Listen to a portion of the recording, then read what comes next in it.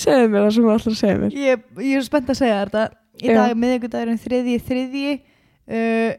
Á síðustu 2 mínútum hafa orðið 5 jarðskjálftar yfir 2 á stærð. Aha! Já. Á síðustu 5 mínútum? 2 mínútum. Á síðustu 2 mínútum? Það voru 5 jarðskjálftar? Yfir 2 stærð. Heldur að fara að gjósa? Já.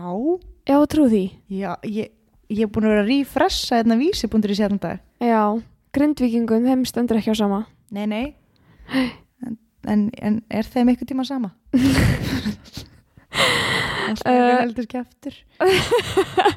Nei, það er rétt. Hérna, ég var að tala um mömmu og pappa áðan. Já. Þau voru bara eitthvað á Reykjanesbrautinni. Já, mér langar ógeðslega á Reykjanesbrautina. Ég er örugglega ein af þeim sem að fer á Keilisveginn. Í svona aðstæðum eða? Já, bara til þess að kanna málið. Já, það meina það sem allir eru? Það sem allir eru. Já. Til þess að bíða eftir að sjá eitthvað. Já, þú ert þar. Bíða eftir flugveldasýningunni. Já. Ég var þarna á þessu svæði fyrir viku síðan. Já. Við vorum í ykkur svona smá jeppaferð á nýja bílum. Já. Og jeppaferð. Svo séum við okkur svaka jeppa, við erum á Nissan X-Trail 2006 model. Ertu búin að selja hinn bílinn sem að Ég er búin að selja bílinn. Ok, hvað gerst hann? Herri, það var hlustandi sem hafði sambandi við. Nei. Ekki svona frægur. Nei. Já, nei, hann seldi samt. Það var krútlegur eldri maður sem að keypti bílinn. Já, ok. Já, ég býst við því að hann hlusti ekki. Það er aldrei að vita. Ég veit.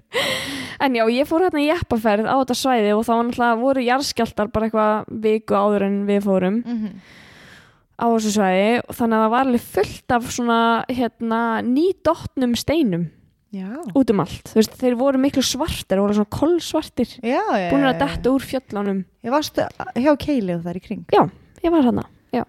Fórstu upp á Keili eða? Nei, ég fór endur ekki upp á Keili en við fórum upp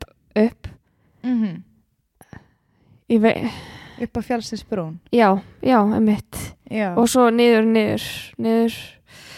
alveg niður á tún. Já. Og þar var ferðamaður að tjalda. Já, í febrúar. Skemmtilegt. Já, hann var einn. Þú ert ekki að ljúga? Ég er ekki að ljúga að þér. Nei. Við það var lúkkaði sem við varum með eldan. Tómas var búin að ákveða hvert við ætlum að fara og með eitthvað svona að labba með hundin og eitthvað. Og lúkkaði sem við varum með eldan og stoppuðum fyrir aftanan á okkur svona tjaldsvæði þarna. Já. Og svo bara löppuðum við upp fjallslíðina og það var ógeðslegt rok og smá rigning og þetta var æðislegt. Svo frískandi. Svo þegar við komum niður þá var gaurinn búin að tjalda. Vá, magna. Ég varð mjög inspired. Ég var bara eitthvað, af hverju er maður að láta kalda veðri stoppa sig? Ég segi það. Þegar maður getur að láta það ekki stoppa sig. Eða eitthvað eldgos og eða eitthvað jarðhræring. Hvað kallar þetta eftir? Eitthvað púls? Óróa púls. Já, einmitt. Púls óróa. Óróa púls. Já, en það hefur verið ansi rólegt síðan hann var mældur, eða mældist. Hver? Óróapúlsinn. Já. Það virðist allt vera bara, það er lægði yfir öllu núna, eins og er. Já. Já, þetta er nefnilega klukkan 3:30 eða 2:30 eitthvað svona í dag, þá kemur þetta upp að óróapúlsi hafinn og síðan þá er bara, ég er allir búinir að vera bara, bara að bíða eftir einhverjum, ég ætla alltaf að segja geðshræringum. Já. Jarðhræringum, segir það ekki? Jú. Er það ekki eitthvað orð? Jarðhræringar. Já, einmitt. En segðu mér, hvað hefur drifið á daga þína? Jú, ég fór á bar á mánudaginn. Já. Á bar? Á mánudegi? Bar. Og hvernig var stemningin? Það var ruggluð stemming. Það? Á mánudegi? Barinn, ég fór á danska barinn. Já. Og það var tróðfullt. Hashtag ekki hatt. Já. Og það kom trúbadur. Það var eitthvað bjórhátíð. Bjórdagurinn. og vinkona mín átti afmæli, það var 1. mars og svo kemur trúbadorinn og kemur einn stelpa að aðanum og segir svona, og hann alveg, hann á afmæli í dag, hann Gabriel. Vá, það var rosalega fast. Hann Gabriel. Hann Gabriel.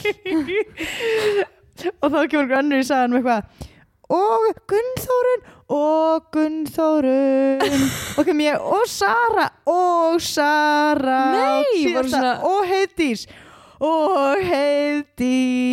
í alvörinu voru svona margir sem átti afmæli að nynni. Þetta 4 afmæli í salnum. Vá, þvílík stemning. Það var algjör stemning. Já. Og við sungum þarna til 11 bara og þú veist, var svo komin heim og allt gott að blessa. Já, bara góð á því. Það leit allt út eins og væri að fara í réttu áttina. Já. Einhvern veginn, fólk var bara æst að hitta fólk og það var alltaf bara svolítið svona. Það var svona pre-covid vibes. Já, nú komið nýtt í fréttir, þú veist, það algóð svo svona að fólk bara búið að hætta. Hætta að pæla í COVID. Já. Já, mitt. Ég held það sko. Hvað hefur þú verið að gera? Ég sem sagt ekki bara Kristjana. Nei. Heldur ég líka flísalagningameistari. Ef þú vissir það ekki. Já. Já. Ætli maður hafi ekki bara verið að flísalækja helgina. Nei. Nei, nú segir þú. Nú lík ég ekki sko. Við vorum að flísalækja á milli efri og neðri skápa í eldhúsi. Og já, vorum að flísalækja og við gerðum það í svona fiskibeinamynstri. Já, við vorum búin að heyra ansi margt svona, þú veist, you can't do it, it's too hard á íslensku samt. Já. Nei, þú veist, þetta er ógeðslega erfitt munstur að flísalækja. Já. Googliði, þeir sem að núti, googliði hvað chevron, fiskibeinamunstur. Já. Þið veit ekki hvað það er. En nú ertu gift verkfræðingi, þannig að þetta er hafist. Já, mitt. Svona, já, næstu í gift. Þú veist, ef maður bara myndi eitthvað tíma að fara niður og skilja þetta, skilur. Ég greip vöndin í brúðkaupinu hjá bestu vinkonum minni. Ég var einmitt að hugsa þetta. 2 ár síðan. 2 ár. 2 ár. Ég var að hugsa þetta. Já. Vaknar henni á mótnuna og hugsar, ég ætla ekki að biðja þetta.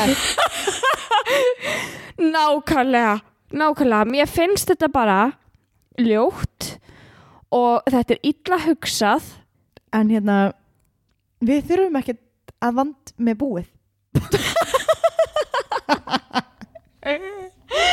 Nei, við skulum bara hætta búið með vandið. Já. Og förum í umræðefnið. Hlandið. Það rýmaði. Já. Eða fara í umræðefnið, það er líka bara. Einmitt. Ingibjörg, vilt þú byrja þetta? Já. Þakka þér fyrir. Já, ég skal. Barbara Simon. Herðu, sorry. Eigum að kynna okkur.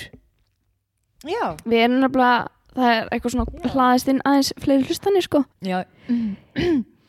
Ég heiti Guðfinna Kristjánsdóttir og er markastjóri hjá lýðheilsustöðinni á Snorrabraut 64. Hæ, Dagbjört Kristjánsdóttir. Ég er húsgagnahönnuður og ég hef lengi verið að vinna hjá Mirale. Ítalskt fyrirtæki. Já, einmitt. Hæ, Dagbjört. Sæl. Ok, og að skella okkur í umræðinni. Já. Barbara Simon.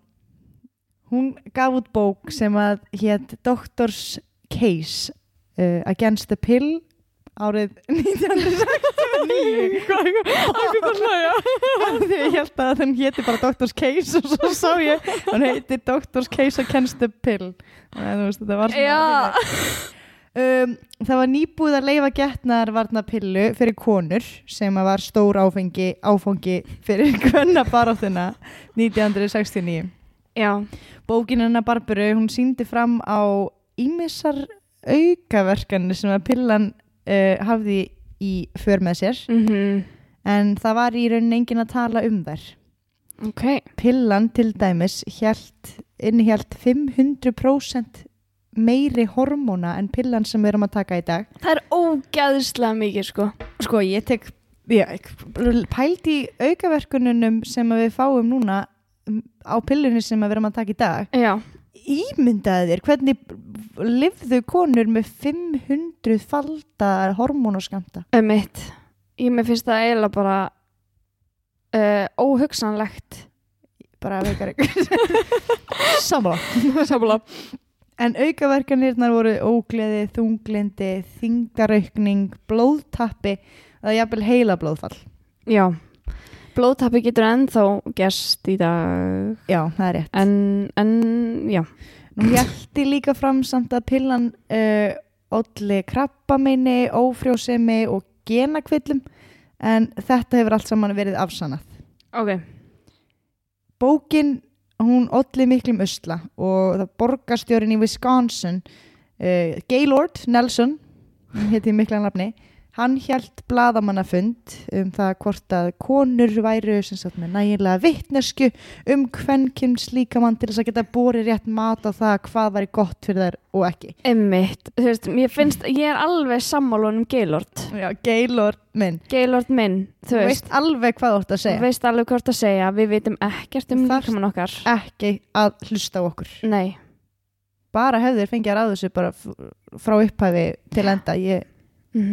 Við værum miklu betur settar ef hann Gaylord væri ennþá með okkur Gaylord, þetta var ekki eins og að kaupa pilluna í dag. Þannig að við erum að tala 1970. Já. Þú fékkst ekki bækling með pillunni þar sem aukaverkanir voru þaldnar upp. Já. Og instructions. Og viðvaranir og þú fékkst ekki viðtal með apótekaranum þar sem að þú var setið niður og farið yfir mögulega allt það sem geti komið eða farið út. Já. Einmitt. Gaylord Nelson, hann hélt sem sagt blaðamannafund sem var nefndur síðar The Nelson Hearing. Af öllum þeim sem að komi fram og töluðu konur, var náttúrulega enginn þeirra kona. Já. Það semst verið að vera að ræða hver ætti að taka pilluna, hvernig ætti að taka pilluna, hvað pillan væri, hvað hún gerir konum og annað, en ekki var talað við neina konu sem að hafði þekking og reynslu á því að taka þessa pillu. Þetta voru allt sérfræðingar, karlmenn, en á meðan það vorum stór mótmæli kvenna fyrir utan. En það var bara svona, við erum að tala. Já. Það voru nokkur hlutir sem að komu út úr þessu sem voru góðir.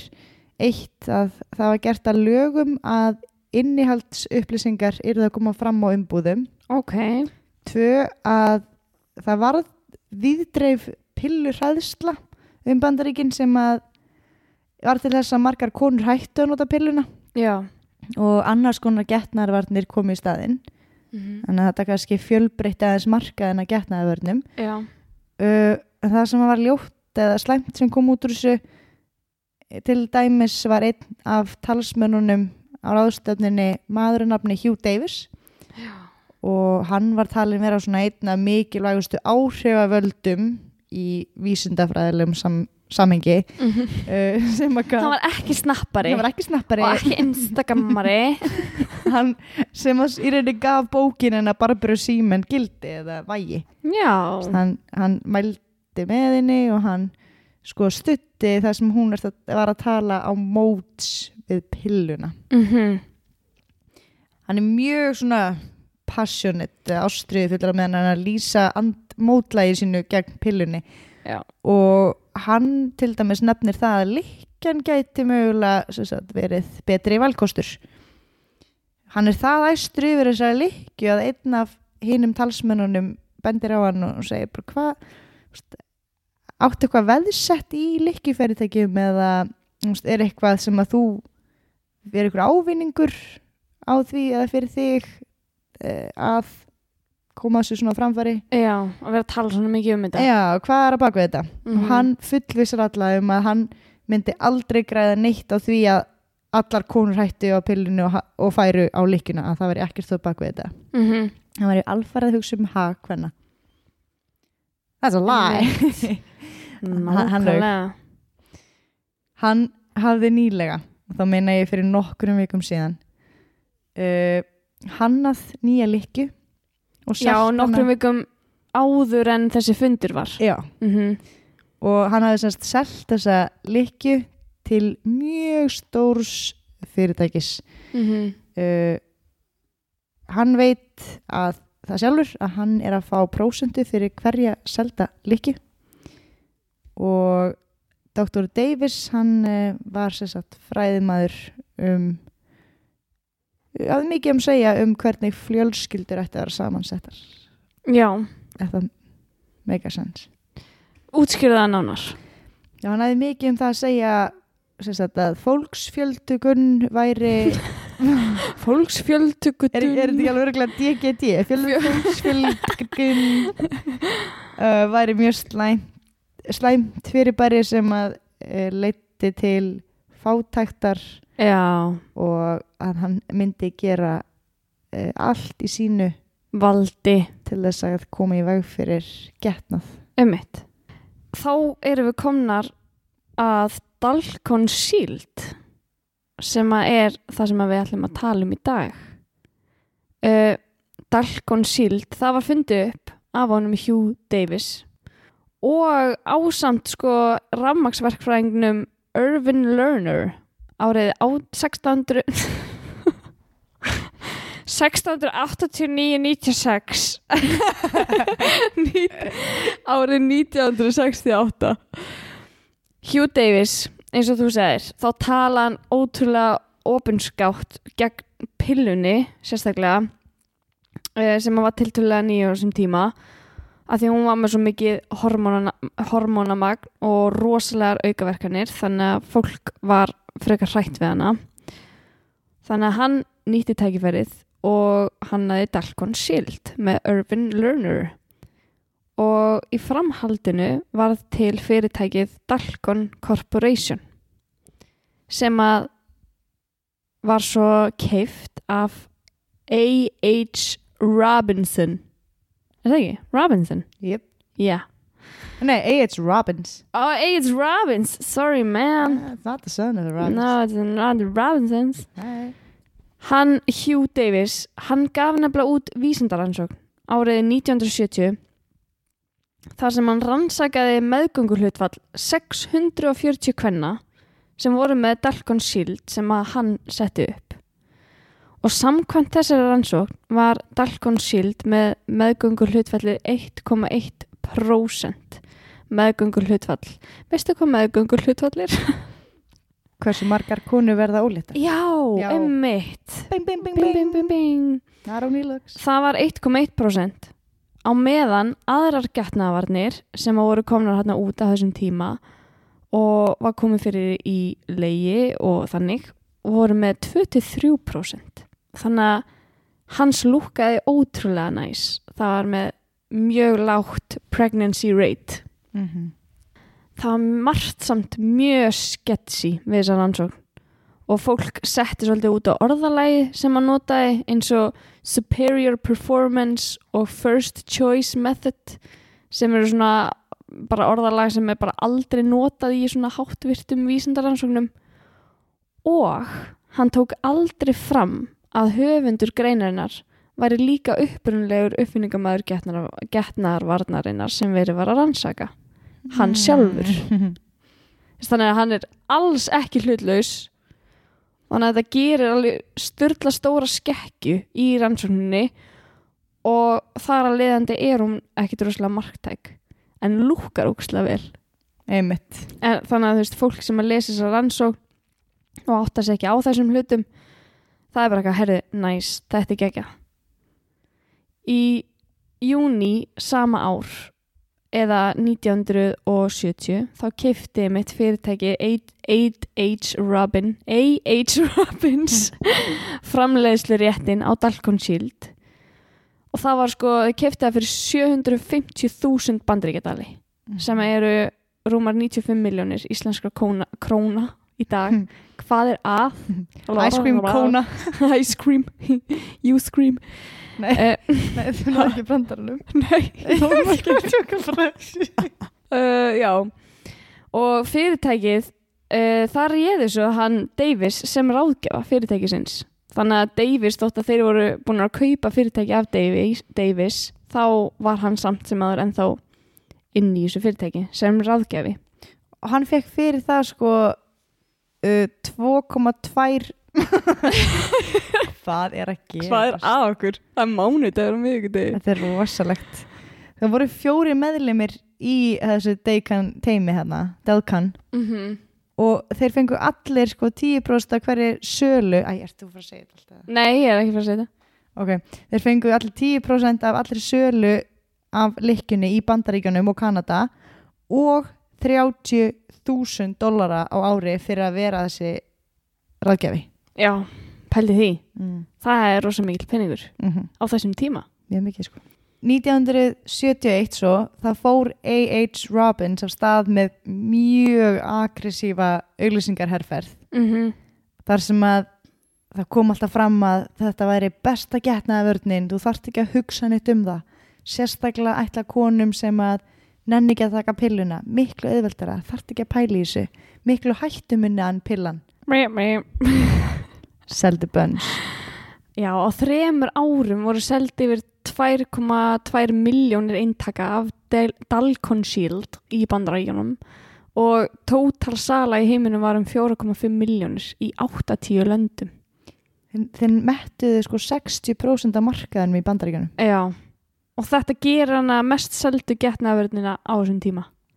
A.H. Robbins, þeir græddu sturlað mikið á þessu. En það sem var svo hræðilegt við þetta allt saman er að þeir vissu af öllu hræðilega sem var að þessari getnaðarvörn. Og það hefur komið fram í dómsmálum að A.H. Robbins, þeir vissu af öllum þessum vandamálum sko 6 mánuðum áður en Dalcon Shield kom á marka. Og þeir neituðu að gera neitt í þessu að þeir myndi tapa svo mikið á því. A.H. Robbins, þeir hefðu sendt inn sinn persónulega lækni til þess að rannsaka Dr. Davis. Þar kemur í ljós að Dr. Davis hafi sagt þessum konum sem að voru til rannsóknar þegar hann komst að niðurstöðinu með 1,1% sem þú veist að segja okkur frá það. Þannig rannsóknin, já. Að hann hafi beðið þessar konur að nota sæðisdrepandi gél og lykkjuna. Þannig að þessar niðurstöður gáfu engan veginn rétta mynd. Einmitt.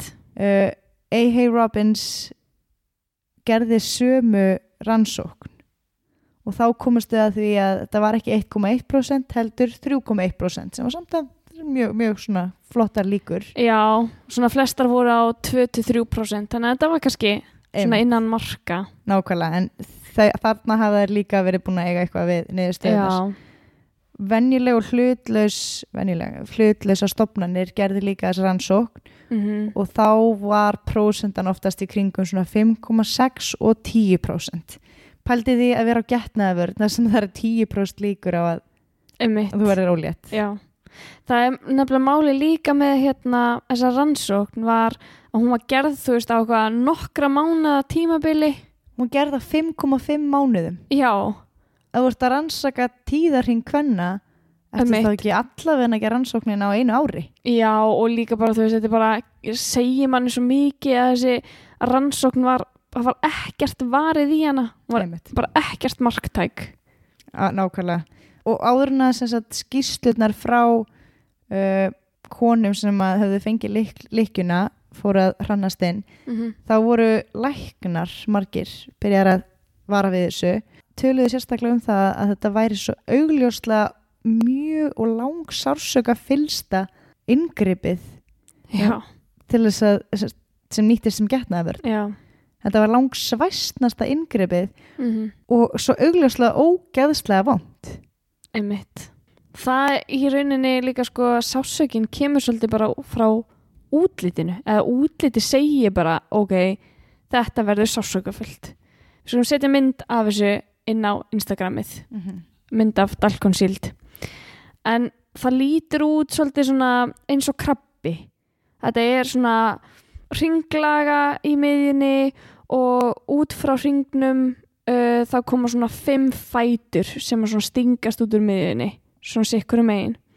Þetta var úr plasti fyrst og svo kemur sko þráður sem er bundinn bara í hringinn og þessi þráður á að ná sér úr leginu og niður í leggöng eða vakinu og það á sér að auðvelda fjarlægingu lykkjunnar og líka fyrir konuna til að vita að vörnin er á sínum stað. Og Dalkon Shield það er sem sagt komið fyrir í legi konunnar og það kemur sko physically, hvernig, ég veit ekki betra orðið við physically. Líkamlega. Já, þú veist, einmitt, ekki hormónalega séð, heldur svona staðbundið, bara svona physical verkun kemur í veg fyrir að sæðisfruma geti frjóvgað eggfrumu. Já, ok. Ok, en ef við förum svolítið dýpra í það, hvernig þetta lítur út, að þá er þessi þráður sem að kemur niður úr þessum hring sem að nær alveg niður í píku.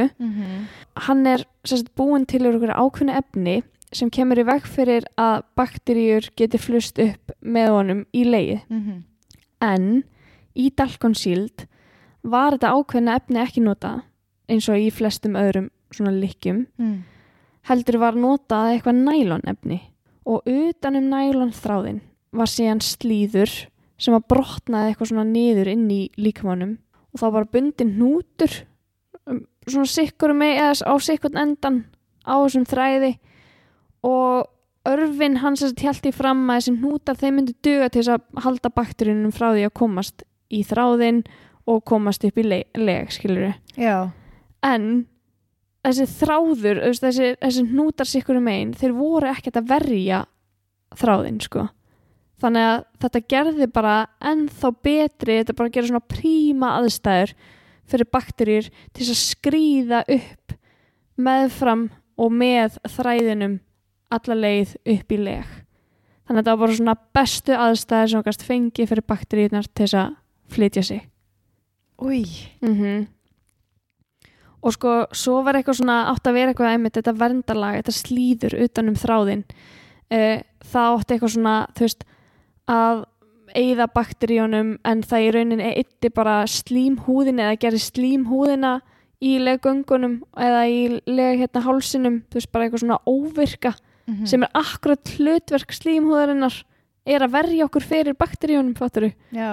En það bara gerði það óvirkt, þannig að það er bara beint upp, ekkert mál. Af því að A.H. Robbins gekk svo vel að selja þetta, þá vildi þau auðvitað græða meira og til þess þá ákváðu þau að gera umbúðirnar ódýrari. Þau voru líka að framleiða mjög vinsalan varasalva. Þau pínur svona eins og Euroshopper, framleiða alls konar dót. Já. Og þau ákváðu að nýta manneflið og búnaðinn sem var nýttur til þess að gera varasalvan til þess að búa til lykkjuna. Af því að í þeirra augum þá var þetta svolítið það sama. Einmitt. Það var engin gæðastjórnun. Það var reyndar einn maður sem var yfir gæðastjórnun og hann var ekki læknir en hann tók samt hann var í fríi? Nei. Hann var í fríi og braut á sér stóru tonna. Hann tók samt eftir því að þessi þráður sem mást að tala um, já, sem hékk úr lykkjunni, að hann gæti valdið sýkingum af því að það er eins og endin á bandinu sé opinn og sé greiðleið fyrir bakteríur, en það var annar starfsmæður sem bent honum á að hann þyrfti ekki að áhyggjur af þessu af því að það væri þessi vía utanum bandið sem ætti að koma í veg fyrir. Já, þetta slíður. Þetta slíður. Og hann segir að þið þurfi að setja eitthvað svona sem að nær yfir þetta band og þá fær hann þau svör að karlmenn finni nú þegar svolítið fyrir lykkjunni þegar þeir stunda kynlíf. Oh my god. Og að við viljum alls ekki gera þetta ennþá óþægilegra fyrir þá. Oh my god. Einmitt. Gæðastjórinn hann heldur samt áfram og ætlar að athuga málið og kemst að því að fólki sem er að gera varasalvan og lykkjuna, það er mjög óvarkárt og þessi vörn er oft mjög brussulega með farin og það verður oft gat á þessari vörn rykkjunni hérna. Þetta verður til þess að það er greiðleið að bandinu fyrir sýklana og upp í leið og þetta var sérst bara kvillið sem kemur upp og það er búið að senda út milljónir af lykkjum sendingin í farin. Já. Hann bara drífur sig, tekur eina lykkju og sannar það að þetta geti drepið mannesku. Sýnir bara fram á að þessi baktería geti stökkbreiðst og orðið til þess að kona eða sá sem notar þetta degi. Stjórnendur fyrirtækisins horfa á hann og segir við hann samviskan þín borgar ekki launið þín. Þannig að sendingin fer út ásamt fullt af eins ónýtum sendingum. Oh my god. Eftir það. Þannig þeir eru screwed. Þannig þeir eru búin að mála sig bara svolítið ofan í eitthvað horn sko. Eða inn í eitthvað horn, út í eitthvað horn.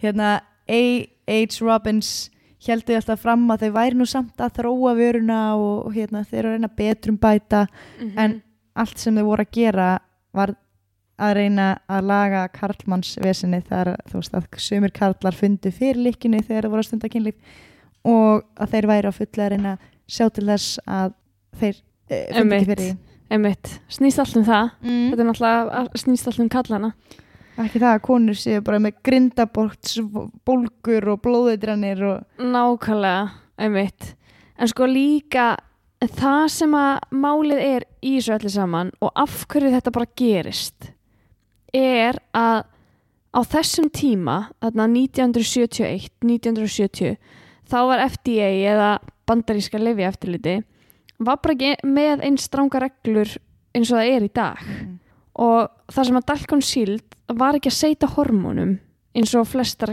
getnaðarvarnir á þessum tíma að þó voru þeir ekki flokkaðir sem þú veist í lyfjaindustríunum skilurðu og þar að leiðandi sluppuður við að vera testaðir og komist bara í gegn með allt þetta skilur, það þarf alltaf að vera eitthvað svona sérstakt eftirlit og alveg strangt eftirlit með öllum lyfjum þarna gefa þær út bara eitthvað rannsókn af höfundurinn er sá sem að bjóta til og þetta er svo mikið rugl og vitleysa hvernig þetta kemst í gegn en þeir get ekki sagt neitt af því að þetta er ekki lyf þetta er bara eitthvað svona medical device þannig að þetta er eitthvað lyf á eða medical device á markaðnum sem hefur ekki verið testað af óháðum aðila óháðum einmitt nákvæmlega sko ég var að segja nefnilega að þeir A.H. Robbins er ákveða að halda því frá kaupendum að getnaðarvörnin eða lykkjan innihéldi koparsölt sem að virka efniðinni af því að ef þeir myndu deila því þá myndu þeir þurfa að flokka getnaðarvörnina sem lyf og þar að leiðandi komast í gegnum alls konar test hjá lyfjafyrirtækinu skilur þannig að þarna voru líka farnir þetta voru svo mikla blekkingar þeir voru að falsa failure rateið og þeir voru að falsa framleiðsluna og svo er að falsa sko hvað er innihaldið í þessu þannig að fólki sem að var konurnar sem að nota þetta á þessum tíma þær vissu ekkert hvað var að fara í líkamann að þeim sko og svo létuðu líka allar kvartanir hverfa og svo að það hérna er ein dæmi það sem að lykkjan getur gert við þig 20 ára Linda Tál hún var ungur ritari og hún fór til Dr. Davis og fekk lykkjuna og 4 mánuðum setna fekk hún mjög mikinn verk í grindarbotnin og henni blæðir stanslaust hún er í mjög miklum sársauka í heilt ár heilt ár já því hún ringir oft í Dr. Davis og hann bara er allt í lagi með þig þetta er allt í lagi þú spýtur bara aðeins og eftir heilt ár loksins fer hún að læt takana og þar voru hún orðið mjög svona veikburða í stanslausum sársauka og það er eiginlega leið og hún lét takana þar sem að hún lítið miklu betur út og henni líði miklu betur en axlunarfærin leiðinar og ekkjastokkar þau voru algjörlega skemmt 5 árum setna þá fekk hún hrikalegan magaverk og hún var í fríi í New York þar sem hún fær bara rosalega hita og er flutt á spítala og þar kemur í ljós að það eru það miklir samgróningar í leiguninnar að það nánast vafið örvef eða skortissue. Oh my god. Hún varð að fara í 8 aðgerðir til þess að endur byggja henni eggjaleðan. En þess að geta 8 börn. Sko eftir þetta gat hún aldrei eignast börn. Samt þráttur að fara í 8 aðgerðir. Já. Hún var alveg miður sín í mörg ár og hún bókaði fund með Dr. Davis að því hún ætlaði bara að horfa í andlitið á hann og segja hann hvað hann hefði gert við hana. Hún hringir í ritarann, ætlar að fara að banta tíma en í símtalinu þá brestur hún í grát og segir bara ég treyst honum, hann tóka mér hluta framtíðinu minni og ritarinn segir bara I'm so sorry og þá skellir hún á og talaði það að hún hafi bara viljað fá I'm sorry frá einhverjum. Þú veist að þetta, hún fekk aldrei tækifærið að segja þetta við andlitið á honum en þetta hefði gert mjög mikið fyrir hana. Nákvæmlega. 327.000 aðrar konur staðfestar lendi í nákvæmlega sömu sögu. Og nú byrja sko tilkynningarnar að hrannast inn þessum tímapunkti. Þarna voru konur að fá blóðeitranir, þær voru að missa fóstur og ef þær misti ekki fóstrið þá eignust þær börn sem voru með alls konar risastóra fæðingagalla, vantaði á þá handleggi eða á þau börnin handleggi. Þær fengu risastórar sýkingar í kviðarholið og út af því að dalkonsíld að gera stundum göt á legvegginn og endaði sko bara gerði gata bara svona reifsi í gegnum legvegginn og endaði þannig inn í kviðarholinu bara eitthvað svona fríflæðandi og þetta leiddi til þess að ótrúlega marga konur þurfti að fara í legnám út af einmitt eins og þú segir örvefsmyndunar og bara stóra sýklalyfjaskammta og alls konar svona og þær sem að lendu verst í þessu voru sumar hverjar bara látnar 48 tímum eftir að það fengu fyrstu svona flensulíku einkennin sín. Shit. En A.H. Robbins þau gerðu konurnar að gerendum. Eftir að tilkynningarnar fóru að hrannast inn þá komu þau fram í fjölmiðlum og sögðu að konur sem að fá þessar sýkingar þær eru ekki að þrífa sig nógu vel og þær eru að sofa hjá of mörgum karlmönnum. Já, slut-shaming bara einmitt. Frábært. Það sem að þau voru líka búin að gera áður en að þessar tilkynningar fara hrannast inn að þau voru búin að semja við ríkisvöld að senda hundruði þúsunda af þessari lykkju til þróunarlanda. Já. Þetta fer á stað 1971-1974 og A.H. Robbins ákvað að gera lykkjuna ennþá ódýrari í þetta sinn og tóku út sótthreinsi hlutan af framleiðsluferlinu. Frábært. Þannig ekki nóg með það að þetta sé búið til af fólki sem að gerir varasalva. Þetta ekki með þessu þessu efni á bandinu sem að kemur í veg fyrir að bakteríur getur flist þarna upp með og þetta ekki sótthreinsað. Einmitt. Hvað er að? Ógeðslegt sko. Það kom formlega fram að 20 konur hafi dáið í Bandaríkjunum en í raun létust miklu fleiri. Já. Það er bara ekki til tölur það. Það er ekki til neinar tölur það. Þú getur ímyndaðir ef að 20 konur dói í Bandaríkjunum og ósótthreinsaðar lykkjur fóru í 100.000 tali til þróunarlandana. Hversu margar konur hafa látist? Einmitt. Og ég heyrði í podcastinu Swindled, mæli með hann talar þetta þar, það þáttur þetta. Hann sagði að það finnast ennþá þessar lykkjur í bara kabinettunum, bara í apotekum. Nei, bara á læknastofum. Já, í þróunarlandi. Já, í þróunarlandi og þetta er ennþá til hana og þetta er ennþá nota. Sko, bandaríska ríkið sagði ekki fyrirtækinu eða gaf ekki út formlega tilkynningu að draga tilbaka þessar sendingar fyrir en 2 árum eftir að var búið að banna söluhús í Bandaríkjunum. Þannig að þetta fekk að sörkjulega markaðinn í þróunarlandunum. Í 2 ár. Já. 751.000 stykki voru seld til þróunarlanda. það er ógeðslega mikið. Dr. Davis er alltaf bara this is some fake news or just some companies trying to get me down, aðra tegundir sem að vilja koma mér að markaðnum. En þú veist það er þúsundir manna og fyrirtækja sem er að lögsækjan og A.H. Robbins og A.H. Robbins er með innanhús lögfræðing sem að heitir Tuttle og eftir að þau töpuðu fyrsta málinu sínu þá ráku þau Tuttle og réðu stórt lögfræði fyrirtæki. Og lögfræði fyrirtæki sagði, við erum með 2 leiðir sem við ætlum að fara til þess að vinna þetta og þetta ég er að ná rosa mikið úr Crime Junkie gögnunum mínum. Já. Þau segja sérst að fyrirtæki hafi verið með formlega 2 leiðir. Númer 1, við ætlum að tefja öll málin það lengi að konurnar ekki efni á málaferlinu og þær þurfa að draga máli tilbaka eða bara vera gjaldþrota. Oh my god. 2, ef þær halda áfram þá ætlum við að gera þær svo vandræðilegar í dómsal með því að spyrja þær óviðeigandi spurninga fyrir framan dóm og kynlífið, getnaðarvarnir. Svona hvað þær átt að hafa gert rangt til þess að þetta gerðist. Tímana þeirra hjá kvensjúkdómalækni og alls konar svona. En saksóknari komst að því að þeir sem að voru gegn fyrirtækinu og gegn málinu komst að því að einn af þeim sem að var að verja Dalcon leikjuna að konan hans hafði verið fengið leikjuna líka.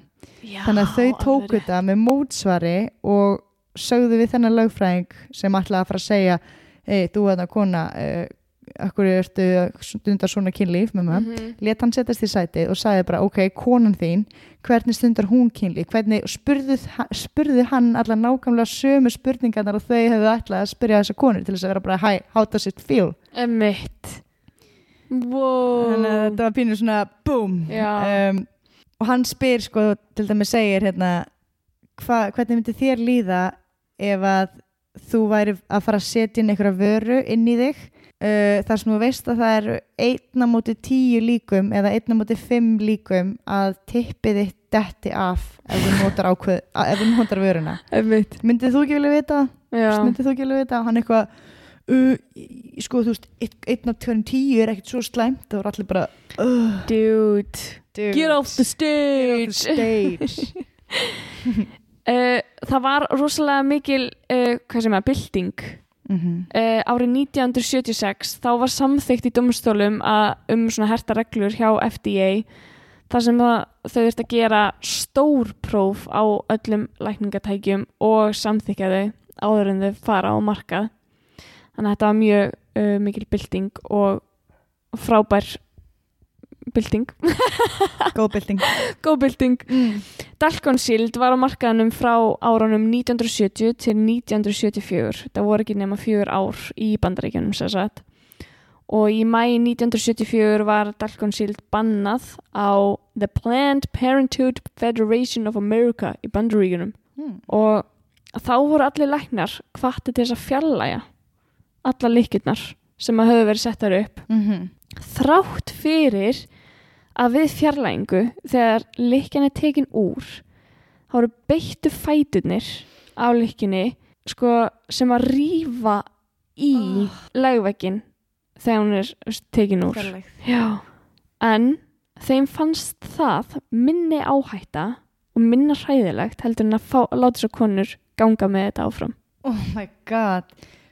Og í framhaldinu af þessu þá voru þeir hvattir A.H. Robbins til þess að hætta að selja þetta tæki en ef þeir myndu viðurkenna mistök sín þá myndu þeir tapa svo mikið að þeir ákveðu mitt að gera það ekki eins og þú varst að segja áðan og neituðu bara öllu og svo þetta væri bara ekkert hættulegra en allar hinnar getnaðarvarnirnar sem voru á markaðanum á sama tíma.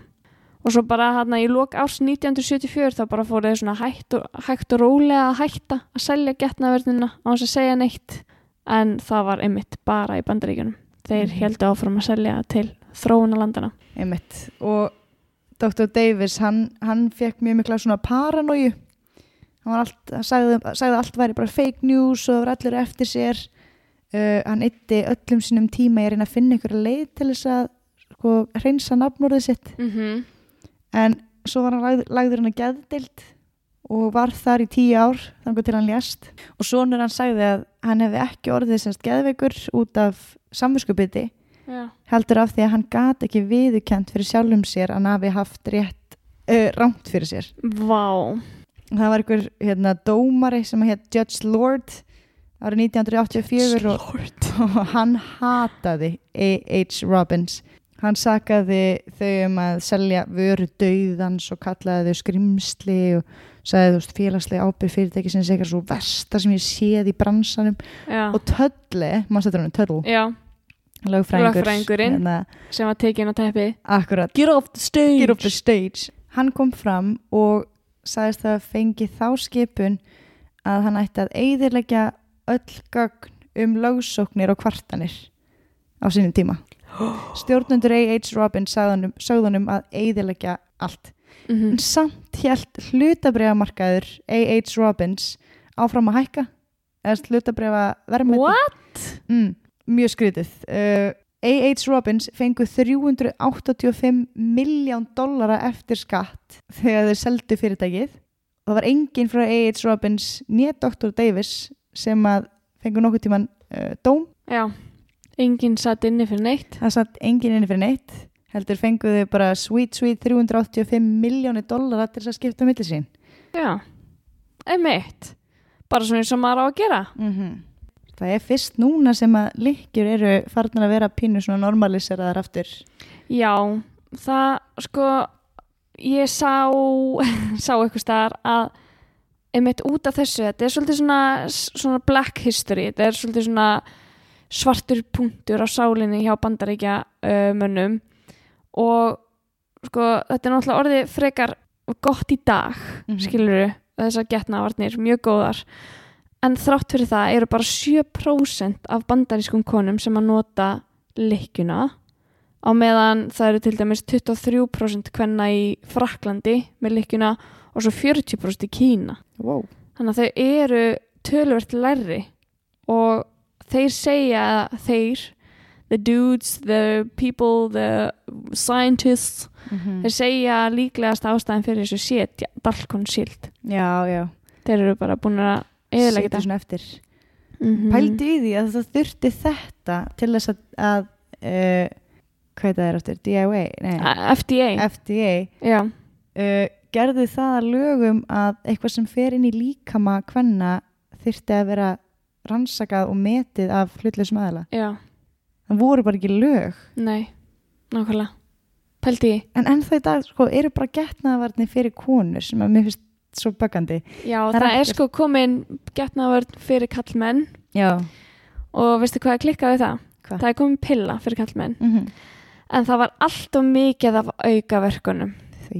Þannig að það var ekki hægt að setja hann á markað. Við erum samt að díla við fullt af aukaverkunum af okkar getnaðarvörnum, skilur við. Finnst það ekki pirrandi að það sé eitthvað svona sem að geti sagt þér eitthvað sem að hafi það mikil völd yfir líkamannið þínum? Já. Að þú fór ekki að stjórna þínum eigin líkama. Að það er eitthvað annar sem að segja þér mér finnst bara sturla að sé bara læknavísindin, það er enginn að segja mér að læknavísindin sé ekki komin lengra en það sé ekki komin getnaðarvörn fyrir kallmenn annað en smokkurinn, skilur það af því að það er fyrir báða og þú veist, þú veist ég kaupi það ekki það hlýtur það er erfitt að koma sér orð það er ógeðslega erfitt að koma sér orð þetta er mjög djúp tilfinning það er mjög djúp tilfinning af því ég hef pröfað fullt að getnaðarvörnum og það er fara illa í mig mjög illa í mig. Já, mér fannst líka bara eitthvað svo pirrandi að ég var á pillunni síðan, ég er búin að vera á pillunni síðan ég var 15 ára og mér langaði bara að pröfa að vera ekki á henni og þá er bara ekkert annað í boði. Það er bara ekkert annað í boði. Skilurðu? Og mér langaði bara að pröfa að vera ekki á neinu bara til þess að sjá hvernig mér líður og eitthvað. En það er ekkert fyrir kallmannin. Akkur þarf ég að taka þetta alltaf á mig. Ég þræknarsbarni, Nákvæmlega. Mér finnst það ósanngjarnt. Algjörlega. Nei, en samt í alvörunni. Ég kaupi það ekki að læknavísindin sé komin x langt í svo mörgu, ógeðslega langt að það sé ekki komin getnaðarvörn fyrir kallmenn.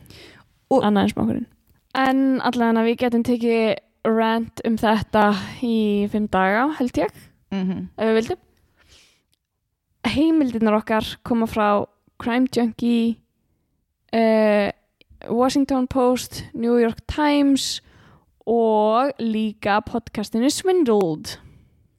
Yep. Og The Contraceptive. Hérna mælum með þessu podcastum, þetta alveg styrla sko. Þetta ótrúlegt. En ég ótrúlega ánægð að heyra hvað við erum komið langt í dag. Með það voru ekkert nema kallmenn hana sem að stjórna þessu öllu. Og það ekki þannig í dag. Nei, nákvæmlega, það ekki þannig í dag. En samt maður alltaf að heyra sögur af konum sem að erum með alls konar, þú veist, legs eða vandamál sem að þau fá ekki viðurkenning á fyrir löngu setna. Já, það á ennþá eftir að þróast svolítið vel saman því. Og áfram konur. Hey! Way-ho! Takk fyrir að hlusta. Everybody say way-ho! Way-ho! Í dag og hérna við erum að taka upp á miðvikudegi af því að það var bara mikið að gera hjá okkur. Já. Við erum að gera þetta til gamans og vonum að það komi ekki sög. Nei. Bara alltaf gaman að vera með ykkur. Alltaf gaman að gera þetta og kíkja á Instagram okkar, setjum inn myndi þar. Sjáumst í næstu viku. Bye!